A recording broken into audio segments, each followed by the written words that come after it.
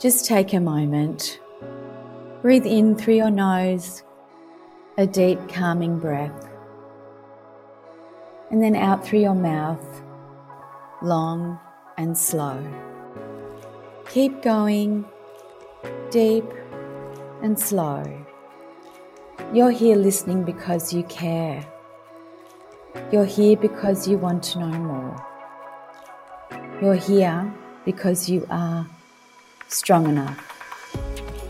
You're listening to the Strong Enough podcast from Eating Disorders Families Australia. Self-care is vital. Use this short meditation at the start of each podcast to take a moment for yourself. Keep those calming breaths going as you listen to this episode, which is sponsored through the generosity of people facing similar challenges.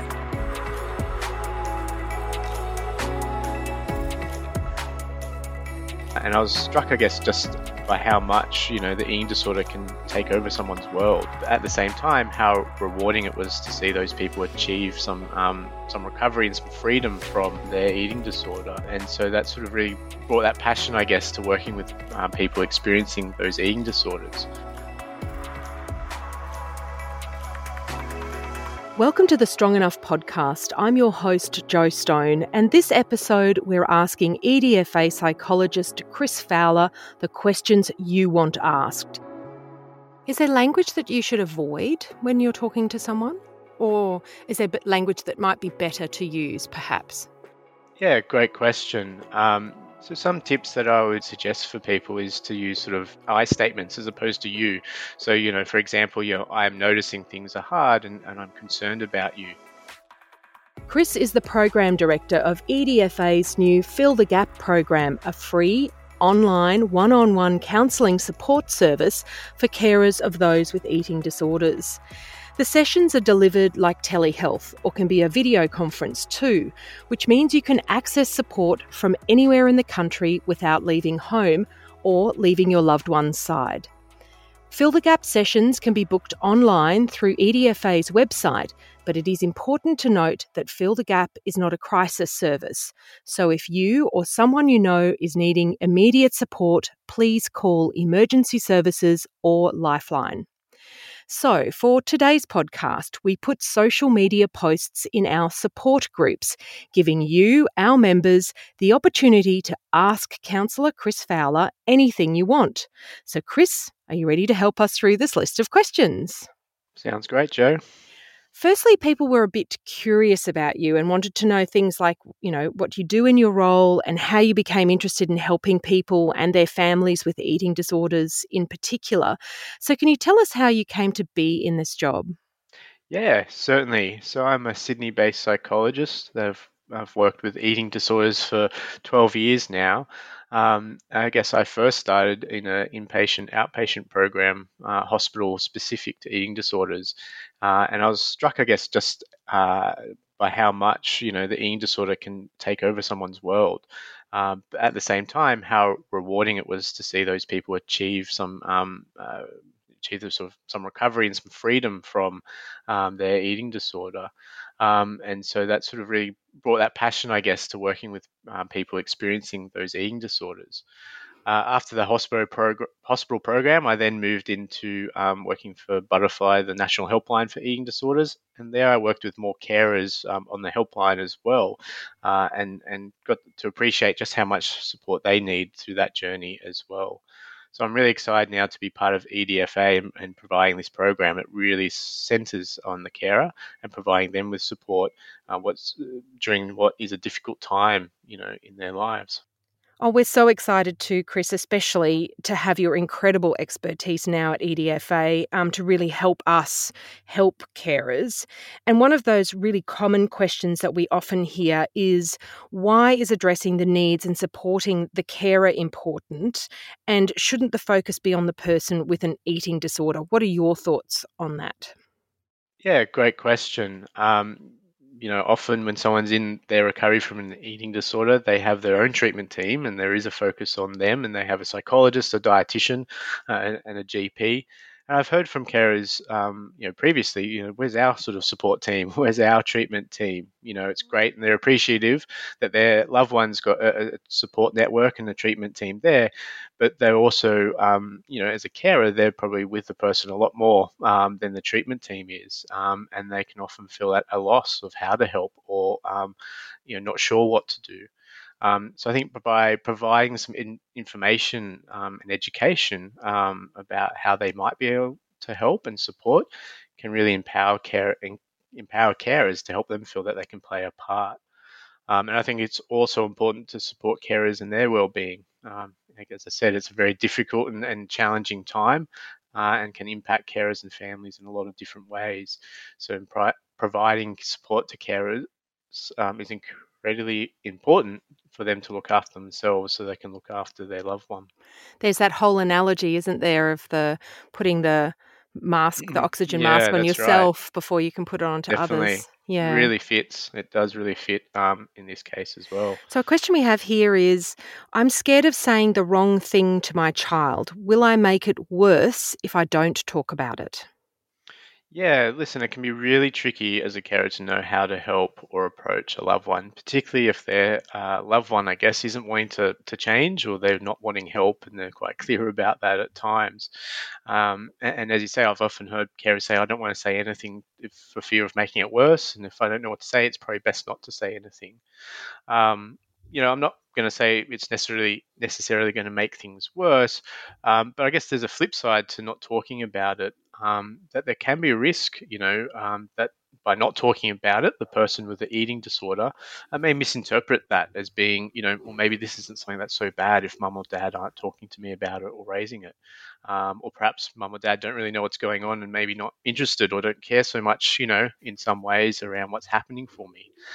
And with an illness that can be so tied up into self-worth, there can be that idea is, am I even worth seeking help for or getting help around this as well?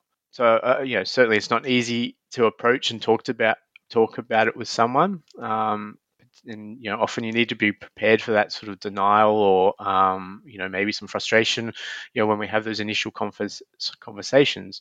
But letting someone know that you are there and wanting to support them can be incredibly helpful. Is there language that you should avoid when you're talking to someone with an eating disorder? Or is there language that might be better to use, perhaps? Yeah, certainly. So some tips that I would suggest for people is to use sort of I statements as opposed to you. So, for example, I am noticing things are hard and I'm concerned about you, as opposed to you need to start getting help or you need to make some changes. Often that sort of I statement or I language can be helpful to perhaps open up a conversation. And, I think for all of us, if someone approached us with, you need to do this, you need to do that, our first initial reaction is probably to be a bit defensive and refute that and find evidence why we shouldn't make changes. So again, using that I language can be incredibly helpful. As well as finding a time, a bit of a right time, right place type scenario too. If you're planning to have a conversation, I'd often suggest to people to make sure that you've got appropriate time, that neither you or your loved one's going to have to go off to an appointment or go off to school or you have to start work, because there's nothing worse than sort of opening something up and there's progress made and being able to talk about that, and then it has to be cut short because something else has come up. So finding a time, picking the right moment. that's right, picking the right time where you can, and not and trying to do that away from other stresses as well as best as possible. So when I say that, I mean it's probably not going to be the best time if it's around food or a meal time, because the person with the eating disorder may already be quite heightened with their distress or stress with what's going on. Some good tips there. So using that I language and then picking the right moment. Those are great. Thanks, Chris. So another carer question, how can working on my needs help the dynamics in the family and ultimately aid recovery? Yeah, no, this is a good question. And going back to that analogy you mentioned around the oxygen mask as well, I think comes to mind. Very much so here too, needing to look after our own needs so that we can be effective people to look after the needs of others or support others. Another sort of phrase is the idea you can't pour from an empty cup. So yeah, not to sound too cliched, but I think they're both really fitting to why addressing the needs of carers is so important, so that they can sort of feel like they can be an effective part of the treatment team. And research has looked at how getting their own support, how to be able to decrease the psychological stress, I guess, that might be associated with caring for a loved one, and as well as providing education, upskilling people in how they might be helpful or what they can do that would be helpful, and to be mindful of what might maintain the eating disorder as well. There might be behaviours or conversations that we have that may inadvertently, maintain some of those behaviours as well. So having that sort of skill. Increasing those sort of skills and knowledge can be having a real positive impact on the person who's going through recovery as well. And, just general care too, isn't it? I know if I've had a good night's sleep, I'm better, can deal with things a lot better too. Yeah, definitely. Yeah, I mean, it's all. I mean, as I say, it's an incredibly can be incredibly stressful and strainful, and an emotional sort of journey as well. So it's really hard, as you say, even just with not getting enough sleep, to keep sort of emotions in check sometimes, or be able to feel as effective as we can be when we're not looking after ourselves. So, what can I say to a loved one that will help them find or encourage them to find self-compassion? Yeah, that's a really tricky one. I think we all can struggle at times to find our Yes. own self-compassion. Why is it so hard? Why is self-compassion so hard at times? Well, I guess, just thinking about that, it's not something I guess we ever get taught, really, is it? We're never taught in some ways to be, whether it be at school or even, parents may not necessarily not, always have the skills or tools there as well, to take that step back when we are sort of perhaps being harder on ourselves or being more critical, to provide some of that self-compassion to ourselves. And certainly someone experiencing an eating disorder, their self-worth really can get tied up around the sort of relationship with food or the rules they might put around, how they engage with food, as well as body weight and shape. So some things that might help, could be highlighting other areas that their loved one might be good at, or they might be enjoy as well, either prior to the eating disorder or still at the same, as they're going through recovery themselves, so that they can have other aspects in life that they can sort of reflect on and feel that they're sort of achieving as well. Um, and if they're in recovery too, acknowledging that what they're doing is really challenging and really hard, and it's not an easy process, and to not forget about some of those small wins. And I think we can all do that at times, where we can sort of get a bit blinded that something's gone wrong, but we've forgotten about some of the achievements we've been able to accomplish, I guess, as well.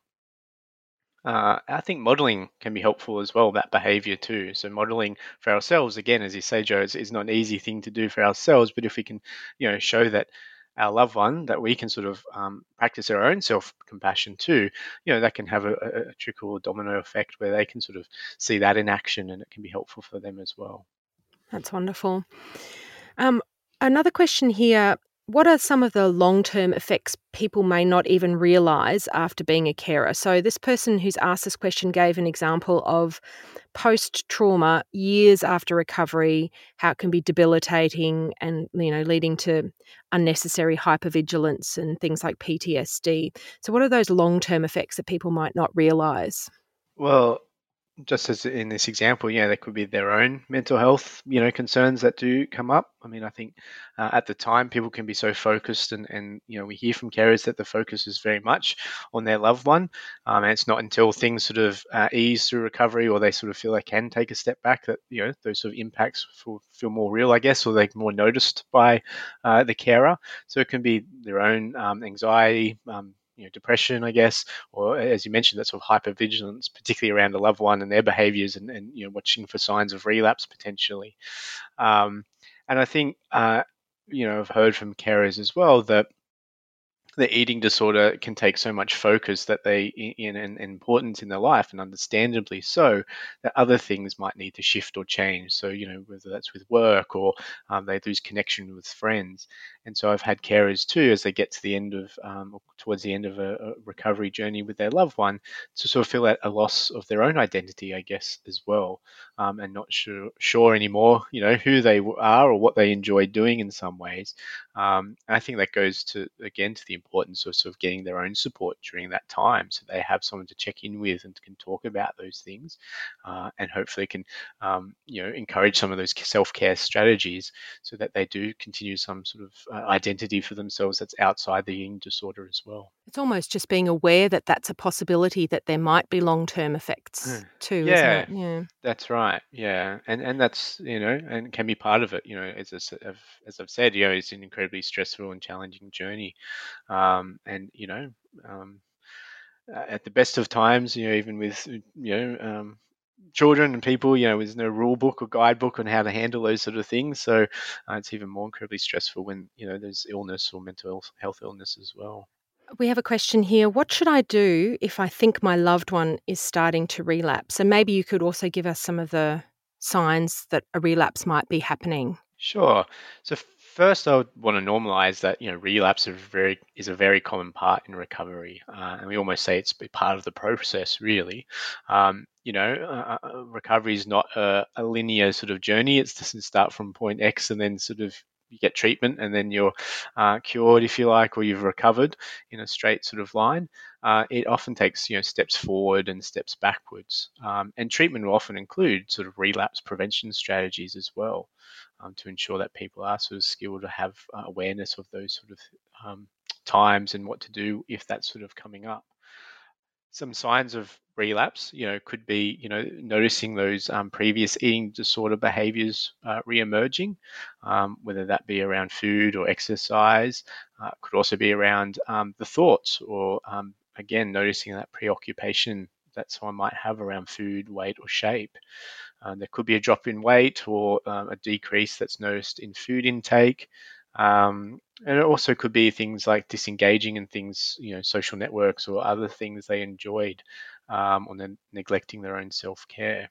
And so in terms of what, could be helpful, I guess as a carer, if you're noticing that, your loved one perhaps engaging in behaviors again, or maybe having a relapse, I would encourage people to sort of approach that as a learning experience as well. I know it can be a bit of a scary thing and it can be a concerning thing, but I often would say to people, carers and those with lived experience, that those lapses or relapses can be opportunities to learn about how to grow and develop, I guess, even more so. And it might be happening at a time where there's an incredible level of stress, and it makes sense that some of those old coping strategies or ways have come to surface. So, if there has been relapse prevention strategies come up in the past in their treatment, so engaging with those, or looking at what was helpful through recovery and those strategies and re-engaging with them as well. And this question, my child is a perfectionist. She can't tolerate anything going wrong. How can I talk to her about near enough is good enough? Yeah, for sure. And this is Do you something. see a lot of perfectionism as an issue? Yeah, certainly. It's not uncommon to sort of see, eating disorders and perfectionistic sort of traits sort of go hand in hand in some cases. And it's interesting, although striving to do our very best is often seen as a positive attribute, it's almost that type of thing of, too much of that is always, too much of anything can be unhelpful at times. And often perfectionists, self-worth, again, can be tied to achieving those unrelenting standards they set for themselves. And they find that gets in the way of many things they want to do and impacts other aspects in their life. So some things that can be helpful or might be useful can be talking about those times when perfectionism may have got in the way of doing other things, and how there might be some benefits in sort of adjusting that scale or loosening some of those standards a little, so there's not so much cost or impact for them in other aspects of their life. Perfectionists also have often a very self-critical sort of inner voice, if you like, or that's guiding some of that the behavior and sort of that thinking. So, reframing that inner critic can be helpful as well. Often I would suggest to people to think about what they might say to a friend or someone they cared about that might have the same standard as them. Because often we wouldn't have the same unrelenting standard that we have for ourselves and hold that up against someone else. So shifting Mm, that self-talk could be helpful as mm, that well. that inner critic can be a very strong personality. Yeah, no, definitely. And again, I think this is where it can be sometimes um, more of what we do than what we say at times. So, modeling that behavior ourselves, I think, can be helpful. And again, it's not an easy thing, but if we can sort of show our loved ones that there's some flexibility, that if around if things don't go so as well as planned, and we can have a bit of that near enough is good enough sort of measure as well. That can also be helpful for other people to see and sort of model off as well. What about this question? I feel frustrated at times and then I feel guilty for feeling that way. Is this normal? Well, quick answer is yes. I think it's very normal. Mm. I think for anyone that's caring, whether it be for eating disorder, I think a carer for anyone that has, mental health or physical health issues, or even with elderly, it's going to be really normal to experience a mix of emotions at different times. And I think, we like to perhaps think if we're a carer, we might be superhuman and we can sort of manage things at times, that nothing will sort of phase us. But the fact of the matter is, I guess we are all human. And, we're going to experience a range of emotions, and it's going to be, challenging at times. So it's really understandable that we, experience different emotions at those different times. And, go back to that sort of self-compassion question around, might be time, those times, practicing that self-compassion for ourselves, or, again, why it's so important for carers to be able to have a space or have their own supports in place so they can talk to people around what might be going on emotionally, and those sort of emotions that come up for them as well. I think the opportunity to ask, is this normal? And is what I'm feeling normal? Um, it's a really good place to talk about that in support groups and counselling. But a lot of people feel quite uncomfortable about joining a support group and about taking on counselling. Why would you recommend people join EDFA and take part in the work that they do and the support that they provide? Sure. So yeah, the idea for carers to share about what's going on or talking about what's happening can be really uncomfortable and confronting, as you say.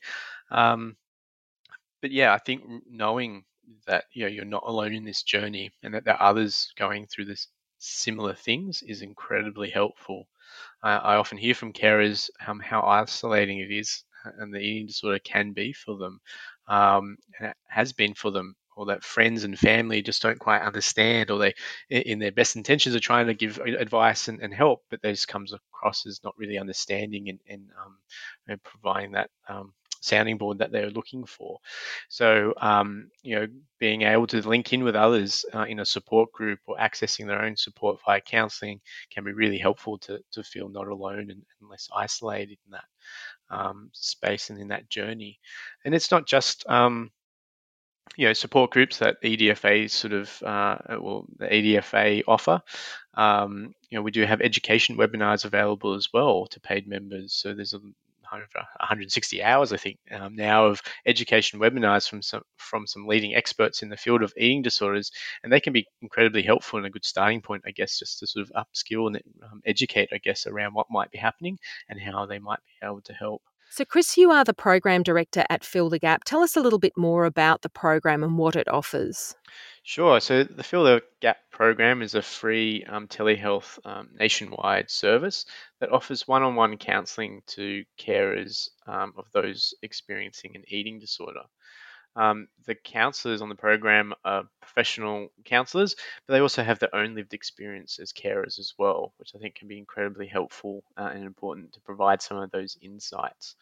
The sessions are tailored, I guess, to the individual needs of the carer coming to them, and really focus on providing that support around their own self-care strategies, as well as upskilling and providing information and education that would be helpful to support their loved one. there's no ongoing commitment, or that you have to attend a number of X number of sessions.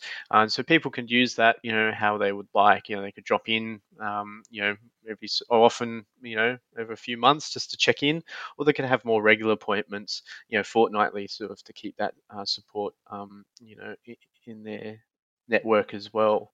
Do people have to give their name or their loved one's name and their details if they ring Fill the Gap, Chris? So being an online program, I guess we do need some details, such as an email address to set up the appointment. And it's certainly helpful to have some background information on who the person's caring for. But carers can choose to share how much or a little of their story they want, I guess, in those sessions. Like any other counselling services, any details and conversations discussed are kept confidential with counsellors. But for the most part, the aim is to really provide the support for carers and so they can support their loved one. So being able to talk a bit about what's going on, is going to be helpful in order to do that. And just lastly, Chris, we like to ask our guests what are their top 3 words of wisdom for parents or carers supporting their loved one with an eating disorder. And this was also a question from one of the members too. So what 3 things would you like carers to know with your years of experience as a psychologist under your belt? What would you advise? Yeah, well, going back to 3 words, I guess that come to mind would be hope, patience, and empathy. So to go through those, I think it's particularly hard, when a loved one's not wanting to change, and that they are feeling quite hopeless, around the recovery process. Carers can often sort of feel that lack of hope as well. But recovery from an eating disorder is absolutely possible. And holding that hope for their loved one and for themselves is incredibly important. And going back to the idea of acknowledging any progress that has been made, no matter how small, is really helpful too. With patients, recovery from an eating disorder takes time. And it's incredibly challenging to see a loved one take some steps forward and then go backwards. And sometimes carers might need to act more urgently when there's physical concerns or complications coming up. But for the most part, each individual journey will take its time, and acknowledging that, taking things day by day, can be helpful as well. And empathy, approaching a loved one with empathy, and it can be hard, certainly when there's a heightened stress and frustrations there. But approaching with empathy and validating that you can see that they're trying, that changes are really difficult. Often when there's anger or defensiveness expressed by a loved one, it can be rooted, I guess, in fear about making changes or not wanting to lose something like an eating disorder that might be helpful to them in some ways, such as coping with difficult situations or difficult emotions. So yeah, those are sort of 3 words, I guess, that over the years I sort of feel that would be helpful to sort of hold, I guess, hope, patience, and empathy, that may be helpful for carers as well. I love that, Chris. That's great. Hope, patience, and empathy. Thank you so much for your time today. It was really lovely to hear so much of your wise counsel as well. And you are part of the team delivering the Fill the Gap program, which we know is a vital service that will help so many. Thanks again for helping us with those member questions. No worries, Joe. It was great to be here. Now, if you want to access the Fill the Gap service, then book online on EDFA's website for these free one-on-one counselling sessions. Fill the Gap is delivered like a telehealth appointment, so you can access this support service with a simple phone call from anywhere in the country. And it's important to note that Fill the Gap is not a crisis service. So if you or someone you know is needing immediate support, please call emergency services on 000 or Lifeline on 13 11 14. Thanks for listening to Strong Enough, a podcast by Eating Disorders Families Australia, an organisation caring for carers around the country. Head to our website at edfa.org.au for links to more resources, including webinars, support groups, and the Fill the Gap counselling services. All the links are in the show notes. And remember, you are strong enough. EDFA acknowledges Aboriginal and Torres Strait Islander people as the traditional custodians of the land this podcast was recorded on. We pay our respects to their elders past, present and future.